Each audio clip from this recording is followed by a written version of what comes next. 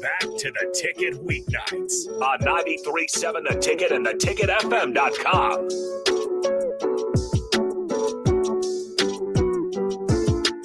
Welcome back. Tom Stevens, Mike Melby, Husker Rewind every Sunday, 5 to 7. Just on the stream today because of the NFL. Packers playing the Cowboys 27-7. Looked like the Cowboys are driving. I saw a flag. I don't know what happened on that. It was an attempted field goal. I know that. Attempted field goal. Yeah, because Dak Prescott sucks. Yes, I'm a Cowboys fan too. You just don't have a lot of guys. Were you a Tony Romo fan? Oh, yeah. Love Tony. So you like Tony Romo, Yeah. but you're just not a Dak fan. No, never have been. Huh. I would take him over any of my Vikings quarterback. Kirk Cousins actually was decent over the last couple of years. Definitely. You know who was decent? And in fact, really good? All of those Danny Nee teams back in the 90s. They were really, really good. I want to get back to those teams because they were going to NCAA tournaments on a regular basis. One of the guys that played on those teams, Andy Markowski, was on Danny Nee's teams. In fact, a two-time captain from, I believe, 97 to 99 or 98 and 99. Hi, Andy. How are you? Doing good, fellas. Good. I'm sure you watched a little Nebraska basketball Friday night. It did not go well. The Huskers fall on the road to Iowa. And it's another night where they didn't seem to show up with a lot of intensity. What did you see while watching that game? Yeah, certainly defensively, I thought that game and maybe the Creighton game were the two games where they were really out of sorts. I thought Iowa put a lot of pressure on them with the ability to run motion offense, shoot it and score it from a lot of different positions, which, is hard for us to guard. We tend to overly, double the post and rotate, and we just seem to be out of sorts. And, I think part of that is, we were coming off a big win, and that's always hard. You emotionally you're at the top of the mountain, and then you've got to be able to go on the road. And Iowa had 6 days of prep time, which I love the Big Ten network, but it does create some really strange scenarios where one team could be off for 5 or 6 days, where you're coming off a short turnaround, which I think is always hard for the team on less prep. And give Iowa credit. I thought they played with a lot of confidence, made a lot of shots, and made Nebraska look out of sorts. Joining us on the Allo VIP line is former Nebraska captain, two-time captain, three-time Big 12 academic first team as well. VIP line brought to you by Allo Fiber, where they understand the importance of exceptional service with local heart. Andy, I want to ask you about the quick little presser that Josiah Allick gave afterwards. One of the comments that stood out to me was that while things were not going well, he noticed a couple of his teammates became unapproachable. He said, I'm not going to call them out, but I've got to do a better job, et cetera, et cetera. You were a captain. You were a leader. You were a guy that when things went sideways, everyone looked to. How do you handle it when you've got some teammates that just seem to be so down and out that it affects their effort? Yeah, I think that's the one thing this team has done a really good job with. I think Fred has touted the maturity. It's the oldest team in the league. So certainly, signs of that isn't good. The fact that Alec was willing to call it out, I think you have to identify it and call a spade, which, Josiah has been a lot of places. I think Mass is a leader. Certainly, Welcher's been around for a while, so hopefully they can, kind of right the ship. But certainly some players didn't play well, and I think you can get into yourself a little bit and become a little pouty. And credit Alec. Now calling it out is one thing, and then responding and being able to go on the road again to a tough place to play at Rutgers. Words. I think sometimes we as media and we can overreact to that stuff. We'll see if they can respond and give a better effort on the road with back-to-back road trips here. Former Nebraska captain Andy Markowski played for Danny Nee in 98 and 99 for Nebraska basketball and calls games for the Big Ten Network as well here and there. Defensive intensity, we pointed it out. It was a problem against Creighton. It was a problem against Iowa. But for the most part, it's been much improved in this era of Hoiberg. Why do you think it's improved so dramatically from year one until now under Hoiberg?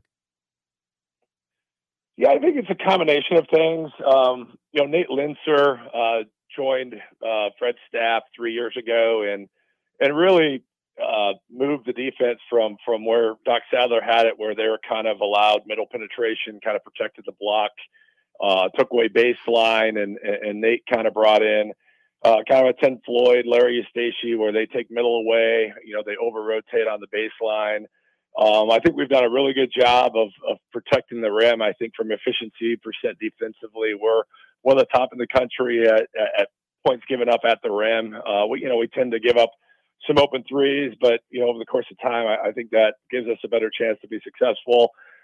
Secondly, I think Fred had to realize he was going to come in and out tempo the Big Ten, and that wasn't going to happen. The Big Ten will just grind you down, and if you look at Fred still is one of the higher offensive efficiency teams in the Big Ten, but nothing close to what he had in the Big 12. So I think he recognized that he was going to have to play a slower style, a little bit more ball control, grind some games down. And then I think they've really done a good job in the portal of going after some physical, strong, mature, defensive-minded players in the last 2 years. I think he's put a better group out that has been able to hold up in the Big Ten. So I think it's a little bit of all three of those areas.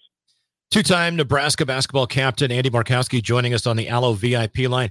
I keep putting this off because I want to ask you more about men's basketball, but I've got to ask about your daughter and the women's team. Obviously, Alexis has been a star at Nebraska since the time she set foot on a practice court, a little over 3 years ago. The team is looking pretty good this year. Rough way that today's game played out. Give me your thoughts on Amy Williams' crew this year, and any insight you can from being the dad of one of the better players, not only on Nebraska but in the Big Ten. Yeah, thanks. They've certainly had a good start to the season. Was predicted to be in the NCAA tournament, which I think for women's basketball, with the resources Nebraska has, should be a minimum today. Going on the road to a good Minnesota team that, kind of in the same spot as them, kind of right in that, last few teams in the tournament, and just didn't play a good first half today. But, they've had a good start to the season. They've got some good wins, but certainly the men's 20-game league schedule, the women's 18-game league schedule, a lot of really good teams, a lot of really good players. And, you just have to find ways to protect your home court, but losing an opportunity to beat maybe a winnable Minnesota game would certainly put them in a better position. But so far they're 12-5, and have to go on have a home game against Michigan and then on the road to Penn State. So the next two games are going to be important if they want to be in that NCAA tournament. Andy, the men's side seems to be a little more down this year compared to the women's side. What's the number for the women compared to the number for the men, you think, in league play that they need to win? Yeah, I think 20 gets the Nebraska women in. They have played a pretty good non-conference schedule. I think the men probably need to go one over that one, just with their non-conference, maybe losing a couple opportunities, not really playing a super strong schedule. I think the women probably get 8 Big Ten teams in, looking at how it could break. I think the men's going to be closer to maybe 6, if not 7, just with the middle depths of the league maybe not being as strong as you mentioned. So, I think the men have to, consistently win some of these, 50-50 games, which, this Rutgers game is going to be an important game. I think it's a road game they can win, and Rutgers is probably going to be right in the middle of the pack as they're fighting for that, maybe that 6th or 7th last spot in the dance. Back to your daughter. You coached her in high school. You were assistant coach at Pius. She accepted a scholarship to South Dakota State, then changed her mind and went to Nebraska, which I'm sure you were grateful for or fun to see her, at home. Did you know that she would be this good when you were coaching her in high school? Well, you never know. I mean, Lexus, for having a chance to play AAU and playing against some of the top posts in the country. I knew that she had a chance to play college. I would have never guessed that she's going on a 3-time all Big Ten, and might go down as top 5 scorer and top rebounder in school history. So you can never predict that. But Alexis has been a super hard worker, great teammate, loves the grind, loves to get in the gym and work. And, I think, just even over her 3 years, just changing her body and expanding her skill set and having a chance to go play at the USA Merit Cup group this summer, I think, showed her some areas that she needs to continue to get better at and is not afraid to work at it. So certainly we've enjoyed following her. She's worked hard at her craft, and it's been fun having her. And, the state, I think, has really enjoyed following her and supporting her, which, has made it a really fun 2.5 years.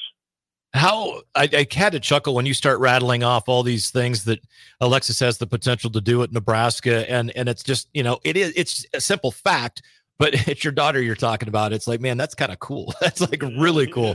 One of the things I wanted to ask you about, and I knew I would not let you get off the phone without asking you, is about one of the most genuine characters that college basketball has ever seen. Your head coach, Danny Nee. Is there any Danny Nee story you might be able to share with us that is airable that maybe we haven't heard before? And what are your thoughts about him coming back? Coach Nee was one of a kind, right? It's he would have probably a hard time coaching today's student athlete, and just a couple. So I don't know how much time I have. These could run forever, but I could never understand. Or Danny, I got to be a junior, and you mentioned captain and all that, and I thought I kind of got past the point where, you don't get your ass chewed every day and the butt chewed every day. And finally, like towards the middle of my junior year, I just finally asked him, like, why do you yell at me all the time? And he basically said, well, I can't yell at Vincent. Vincent doesn't handle getting yelled at very much. So I'm just going to yell at you instead. So once we kind of got to that level, but that's where Danny was. He was an ultimate competitor, and he would do great things off the court with us. I remember, I think our junior or senior year, we went laser tagging just kind of as a team builder. And, he was right in the trenches, and Markowski ended up catching him with his laser gun and split his nose. And Danny comes out of laser tag, and their team lost, and he's bleeding. And, that's who Coach was. He was one of us, just a fun guy to play for, ultimate competitor. And, there's probably a lot of things I can't say. He was a pretty fiery New Yorker, which I loved. I loved being challenged. I loved being coached hard, and Coach would coach us hard, go have a beer and celebrate the wins. And unfortunately, I'm not going to be back next week, and I've got to travel to a work deal. But it's going to be fun to have him back where fans can celebrate the great teams we had in the '90s. That's a shame. Have you talked to him or been in contact to him? With him? I have not. I need to call him to let him know I'm not going to be around this week. But he was back for the Hall of Fame a few years back. He came back for a golf fundraiser a couple years ago, and then obviously I coached for about 8 or 9 years. So have kept tabs on Danny, but not recently. In the last 6 to 9 months, we have not been able to connect. But I will. And like I said, I know a lot of players are excited to have him back in town, and a chance to get together and probably reminisce and remember a few more stories from 25 years ago. Well, those were some fun teams to watch. I mean, Nebraska basketball might be as talented or as close to, some of those teams as I've seen in quite a while, but it had to be fun showing up every day at practice with some of the talent that was on those teams.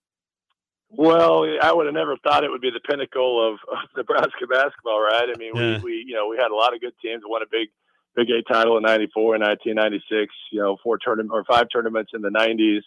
I think there were 6 NBA guys through that stretch. And, hopefully, I just hope that Fred can get this program to the tournament and win a game. We had our chances. We had Arkansas down by 9 with 4 minutes to go in '97 and found a way to give that away. So, I think, this Nebraska fan base wants to support a winner, and hopefully we can get some momentum like we had in the '90s. And once you break through at the win with NIL and some of the collective and the arena and the stuff we have set up, I do think the program could go on a little run here where the fans can have fun following the program. Two-time Nebraska basketball captain Andy Markowski joining us on the Allo VIP line. Last question, Andy. Tom had mentioned that you do a little bit of work for the Big Ten Network. I've caught you several times with Jessica on those broadcasts, on the basketball broadcast. How'd you get involved in that? And is that something you may want to pursue a little bit more often? Well, when I like I said, I coached collegiately for 8 years, and then got out and really did a lot of the radio for the network, and did some Fox Sports stuff back when that was the package, and then kind of had to make the decision: do I want to coach my kids or do broadcasting? So I kind of got away from it, but get pulled back in. I've done high school state championships now for going on about a decade. So I still love it. I love being able to sit down and call games and follow it. But yeah, never say never. But right now, most of my time is spent coaching.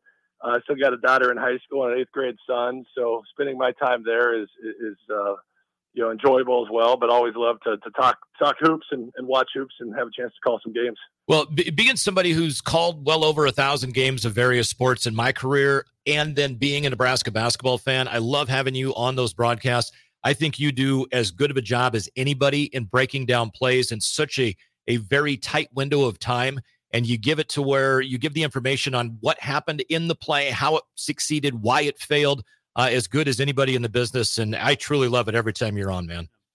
I appreciate the kind words. And it's sometimes, like you said, it's difficult. And the state boys are really hard when I have to learn six different or 12 teams names in a night, right? So, sometimes the amount of prep that goes into those things, people don't acknowledge that. So I appreciate the kind words, and you guys are doing a great job building build a brand at your station, and appreciate you talking Husker hoops. Well, I think Mike's compliments suggest we'd like to have you back at some point. Absolutely. Well, always available. The price is right. So happy to talk anytime. Thank you, Andy. Appreciate the time. Have a good night. All right, guys. There you go. Warm. Former Nebraska captain, 2-time captain under Danny Nee. Some Danny Nee stories. Why are you always yelling at me? Because I can't yell at that other dude. He doesn't take it very well. I can't yell at Vincent Hamilton because he doesn't take it well. That's just good stuff. It is. And a coach, that tells me that Danny was a good coach. We already knew he was. Yeah. But I think back to former Stars head coach Steve Johnson, and he would have to learn how to yell at guys, whether he could jump on them or not. One of the toughest guys that ever played for the Stars was a guy named Jared Bohl. He's the all-time penalty minute leader for the Columbus Blue Jackets in the NHL. But Jared was a guy his second year that started out gangbusters. He was leading the league like 12 games in. He's leading the league in goals scored, points, and penalty minutes. And he got into a slump, and Coach Johnson started just, jumping all over him. And they had another kid that was kind of quiet and was kind of wasn't playing as well as he could. And he was just kind of patting him on the back. Oh, it'll be okay. And finally, one of the coaches said, well, why don't you just reverse it? Because they both still are not playing well. And so he goes out and absolutely lays into this poor kid. Yeah. That's this quiet, introverted little kid. And he got pissed and dominated the practice from there on out. And he walked over to Jared Bohl, patted him on the back. And all of a sudden, I think Jared had 2 goals that night and 5 for the next week. And he identified who he could yell at. You got to figure out who can take it and who doesn't really enjoy it. Like a lot of coaches, if they have a son on the team, I don't know if Fred does this with Sam. They'll lay into their son knowing that, hey, Sam, you're going to have to take it. Because you're kind of the whipping boy here. I got to make an example out of somebody. And so you just got to take it today. In that instance, though, Sam is usually the one setting the examples of what to do. It's hard to yell at Sam. It's really hard because the guy plays so hard. Let's get to break and come back with more after this.